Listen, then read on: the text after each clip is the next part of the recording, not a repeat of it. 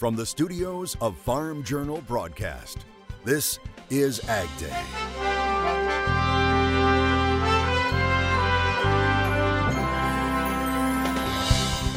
Making a delicious dish that's about more than food. I'm Charles Denny. Chopped cooking, great food, and lessons about possible future careers for some lucky Tennessee 4-H'ers. That story from the Tennessee State Fair coming up on AgDay. From chopped to chop, how one Penn State standout landed a deal with Pennsylvania pork producers. As a tale of two crops emerges in South Dakota. That July heat, it was tough on it. We check in on the harvest in that state and across the country right now on AgDay. AgDay, presented by Pioneer. What's next happens when the name on the cap matches the power of one's purpose. Pioneer, what's next happens here. Good morning, I'm Clinton Griffiths. Despite recent rains, harvest is still running ahead of schedule. USDA keeping us updated on the latest crop progress report.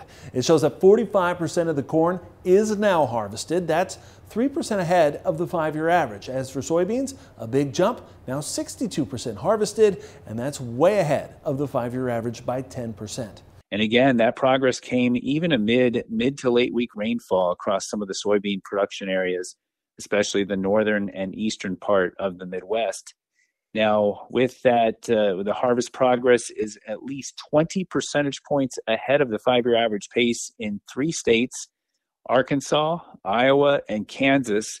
Furthest ahead on that list of 3 is Iowa. 74% of the soybeans harvested by the 15th of October. 5-year average is just 54%. And winter wheat planting is moving ahead. USDA says 68% of that crop is now in the ground. That's up 11% from last week and right on par with that 5-year average.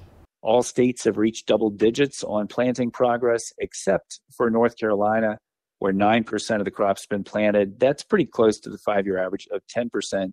Meanwhile, we'll be seeing the winter wheat planting wrapping up in the coming days in places like Nebraska, 96% planted, as well as Colorado at 94%.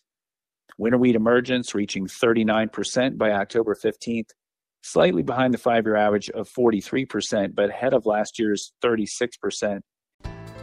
The I-80 Harvest Tour on AgDay is brought to you by Case IH. The Farm Mall has been the iconic partner on the farm for generations. Come celebrate a century of Farm Mall, the one for all, at farmall100.com. And by AGI. At AGI, we spend a lot of time focused on our product details, making sure you can store your grain how you need to and move it when you need to. Learn more at aggrowth.com.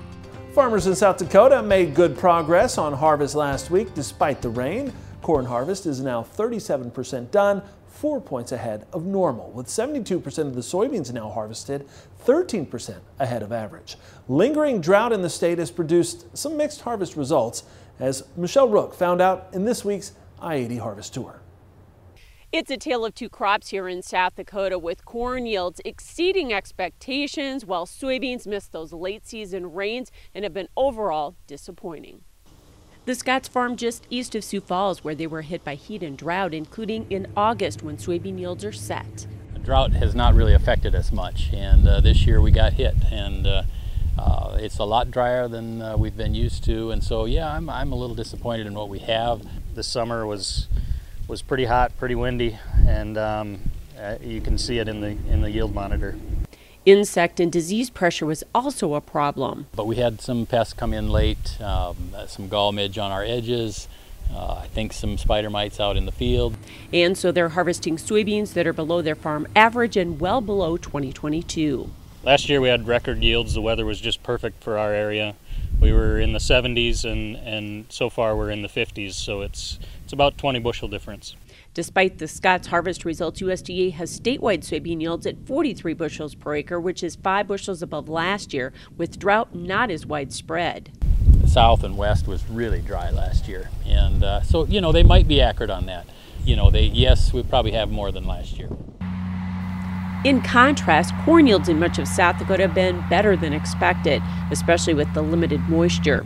Chad Schooley says precipitation was below normal for the season on his farm. Our rainfall, we were probably short 5 to 8 inches from average. So that definitely hurt us. Plus, he says the heat also trimmed top-end yield potential. A lot of short ears, and where we're going probably the first part of the week, I'm going to run into a couple fields that have some really bad tip back. That July heat, it was tough on it. However, the quality of the corn is excellent, and his overall corn yields are still running very close to his farm averages. Either side of 200 is going to catch a lot. I hope to be able to put a 2 in front of the average, but a lot of acres to go over yet to get there. Schooley attributes that performance to the timing of the rain and the drought tolerance of today's corn hybrids. The genetics that we got going must be amazing, because back when I started farming with that much rain, we wouldn't have had much of a crop. USDA is pegging corn yields in South Dakota at 147 bushels per acre, which is 15 bushels above last year's statewide average. And from early harvest results, that seems achievable. I'm Michelle Rook reporting for AgDay. Snow in the Smokies. Joshua Griffith captured these snowy scenes along the Blue Ridge Parkway in North Carolina. Now, this is the first snowfall of the season in that area, and it happened in areas mainly above 5,000 feet. The mountains seeing up to an inch of snow. The snow comes as the trees reach peak fall foliage, leaving some to call this even snowledge. Or would it be snowleage? Meteorologist Matt Engelbrecht joins us. Matt, those below normal temperatures that have been felt across the central and eastern U.S. will start to warm up. Yeah, and that's kind of what you'd come to expect with the fall pattern. That jet stream starting to react to what's going on with the sun angle across the globe, where the jet stream's going to dip. It's also going to ridge, and everything ends up reversing as it moves from the west to the east regarding the jet stream. So where it was cold a week before, it is expected to be warmer and also drier. October 22nd through the 26th, you got a ridge that is developing over 2/3 of the United States. Unlike what we see in summer, a lot of this has a 4 to 5 day period, meaning this is going to last about 4 to 5 days before it moves off and another trough moves in. So looking towards the end of October, early November, a pocket of cold, cool air should be settling in and across the United States as we again get into the beginning of November. And we don't want to forget the cotton harvest is also underway right now. Jenna sending this picture and beautiful cotton that looks ready to pick. Now, Jenna taking this picture near Hickory Ridge, Arkansas. Wishing everyone a happy harvest season. I'll have more in your forecast coming up. Now, one of the world's largest ag companies announcing a new system for seeding rice, and it stands to revolutionize the industry. Bayer says it's introducing direct seeded rice. Now, it made the announcement in Manila at the International Rice Congress. The system moves away from a traditional transplant system to direct seeded rice, helping reduce water use by 40% and cutting labor costs in half. Now, currently, 80% of rice farmers grow seedlings in nurseries and then transplant them into flooded paddy fields. That water level has to remain constant in order to get plants established. The water is then drained ahead of harvest. This new rice can be planted into dry soil and use traditional farm equipment. Rice is the world's third largest crop and sustains more than half of the global population. And there's a new hottest pepper. It's called Pepper X. Ed Curie of South Carolina earning the Guinness World Record title for hottest chili pepper in the world. It took Ed 10 years to grow the pepper in his greenhouses. Now, it's reported Pepper X registers an average of nearly 2.7 million Scoville heat units in lab tests at Winthrop University in Rock Hill. In comparison, the previous hottest chili pepper, the Carolina Reaper, registered an average of 1.6 million Scoville heat units. Ed also grew the Carolina Reaper. Now, by the way, the average jalapeno can reach between just 3,000 and 8,000 Scoville heat units. The public presentation of the world record will take place at the Tennessee Hot Sauce Expo in Nashville next month. November soybeans climbed back above $13 during Tuesday's trade. So is the harvest low in? We'll ask that question coming up next. And later, meet the 4-H kids in Tennessee cooking the competition.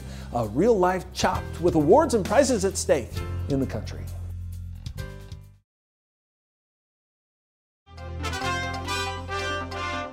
Soybeans scored a reversal last week, so is a harvest low in? And can the market continue to build on it? AgDay's Michelle Rook puts those questions to Darren Newsom in Markets Now. Welcome to Markets Now. I'm Michelle Rook with Darren Newsom with Bar Chart. And let's talk about soybeans. We've had kind of a reversal there on the charts. And, can we keep it going? And what's been driving it? Yeah, from a technical point of view, and again, setting fundamentals aside for the time being, if we just look at the weekly charts for the various contracts, Nov, Jan, March, May, wherever you want to go, what we see last week was an impressive, what's called a key reversal. This is one of the more reliable reversal patterns that I look for, particularly on weekly charts. It's where you took out the previous low, took out the previous high, closed higher for the week. And again, we saw this across the board, mostly due to last Thursday's activity. So what this could do, theoretically, what it could do is bring some investment money back in. Again, I'm old. I look at charts. Algorithms are relatively young. They don't look at charts. They look at other things. But there's still the possibility this could generate some investment interest. I think it's still going to come down to fundamentals. And, for the most part, soybean fundamentals are neutral at best. So, Darren, where do you think we need to be priced to be fairly priced with a 220 million bushel carryout? The 220 million bushel carryout, basically just a guess at this point. We really don't know what it's going to be. Again, the spreads and basis are all running neutral right now. So it's not saying that we have a burdensome situation for supplies in relation to demand. But on the other hand, it's also not tight. Yeah. Are you willing to say the harvest low is in? And, what will it take in terms of fundamentals to keep the momentum going? I think it's, again, based purely on technicals and the weekly chart, I'd say the harvest low is in. That's one of the more reliable reversal patterns we see. I do not have a bullish reversal on the long-term monthly chart yet, but that could happen by the end of this month. What's it going to take? We're going to have to see an increase in demand. That's really all it is. And so to do that, naturally being a weather derivative, the biggest assist would come from some weather problems in Brazil, because other than that, if Brazil has another crop, the U.S. is going to fall off the face of the earth again when it comes to exports to the world's largest buyers. So we really need to see that happen. Other than that, there's just not going to be much change. Yeah, and so far they've had some weather issues, but nothing catastrophic. Mm-hmm. Exactly. Yeah. Thanks for joining us, Darren Newsom, Senior Market Analyst with Bar Chart. That's Markets Now. We'll have more AgDay coming up. To get in touch with Darren, send him an email at analysis@darrennewsom.com or give him a call at 402-669-0210. AgDay is brought to you by the Advanced Acre RX program from Winfield United. To hear directly from farmers how Advanced Acre RX helps you get the most out of your season, visit winfieldunited.com/AARX.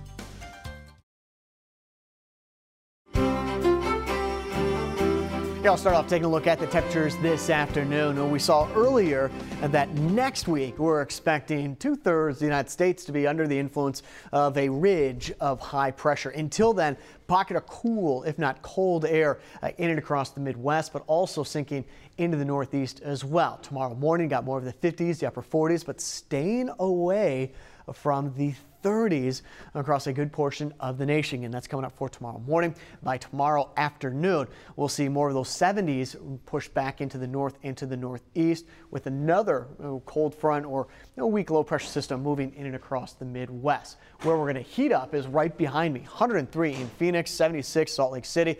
Pretty impressive when you start to see the 70s and near 70-degree readings back in the Pacific Northwest at this time of year. Again, there's a look at the temperatures tomorrow afternoon. The overall jet stream shows you that pattern that we just looked at, where you have a ridge, you got warmer than average temperatures, we have that trough, cooler than average temperatures, and then in the next 5 to 6 days, everything will flip. You see the trough, this is Friday into Saturday.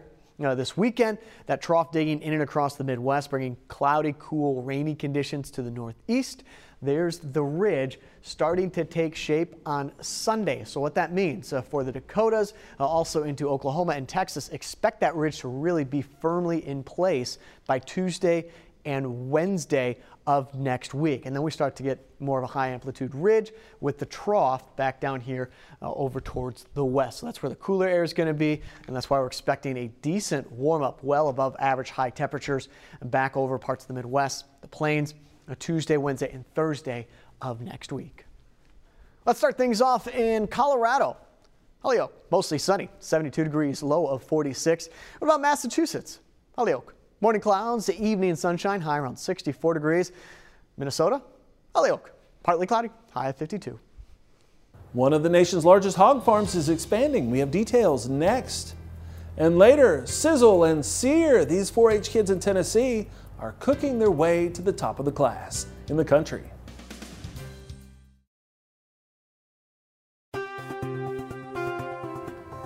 Seaboard Foods has plans to build 2 new hog farms. The company receiving approval from commissioners in Ford County, Kansas for the project. The farms would be located east of Buckland.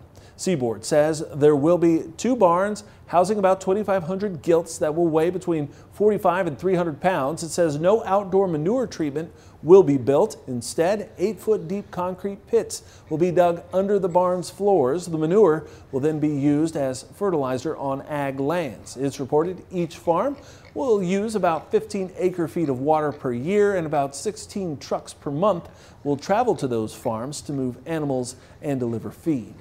We showed you a couple of weeks ago the Iowa Pork Producers Association using some college football players to promote pork, thanks to some great last names. Now the Pennsylvania Pork Producers Council is giving it a try with a great first name. They're teaming up with Chop Robinson to promote what else but pork chops and all things pork.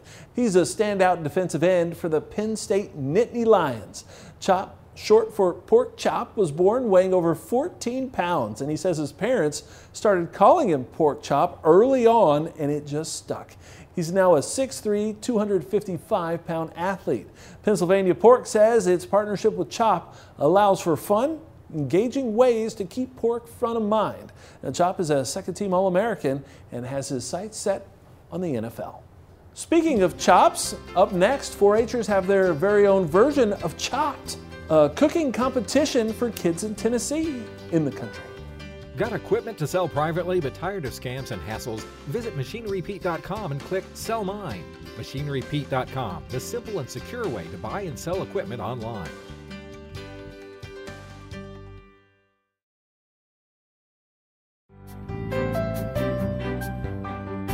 Cooking skills and career possibilities are valuable things Tennessee 4-H'ers can learn in competitions. And as Charles Denny of the University of Tennessee reports, some of the most talented 4-H'ers in the state recently took part in a chopped cooking challenge with a trip to a national event on the line. Chopping with a purpose. Dishes that come to life with glistening blades and even sharper creativity. These 4-H youngsters are in a chopped cooking event held at the Tennessee State Wilson County Fair. The fair theme was corn, and that was a required ingredient for each team. We are making Mexican street corn with enchiladas and fruit dip. Sounds pretty good. It is. 3 counties competed, each making a Tex-Mex entree with lots of tasty sides and fresh vegetables and produce. But these are not just 4 teen cooks working at the same table.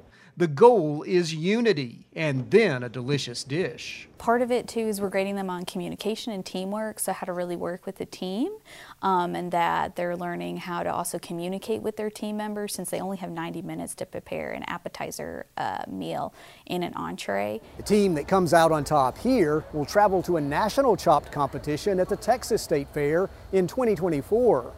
But it's a learning experience for all these kids, including several who have career aspirations as foodies or chefs.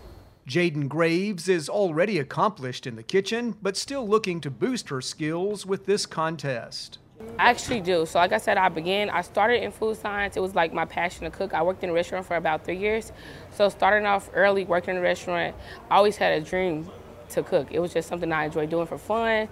The kids heard cooking and career advice from Chef Julio Hernandez, who owns a Nashville restaurant and served here as a judge.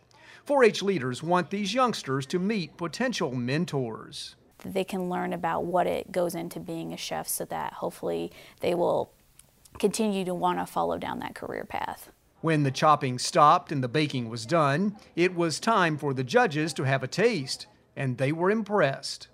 Good things happen when you introduce a young person to the world of food. They'll all cook someday, and may even consider doing it for a living. This is Charles Denny reporting. Good stuff. All right, thanks, Charles. And that's all the time we have this morning. We're sure glad you tuned in. From all of us here at AgDay, I'm Clinton Griffiths. Have a great day.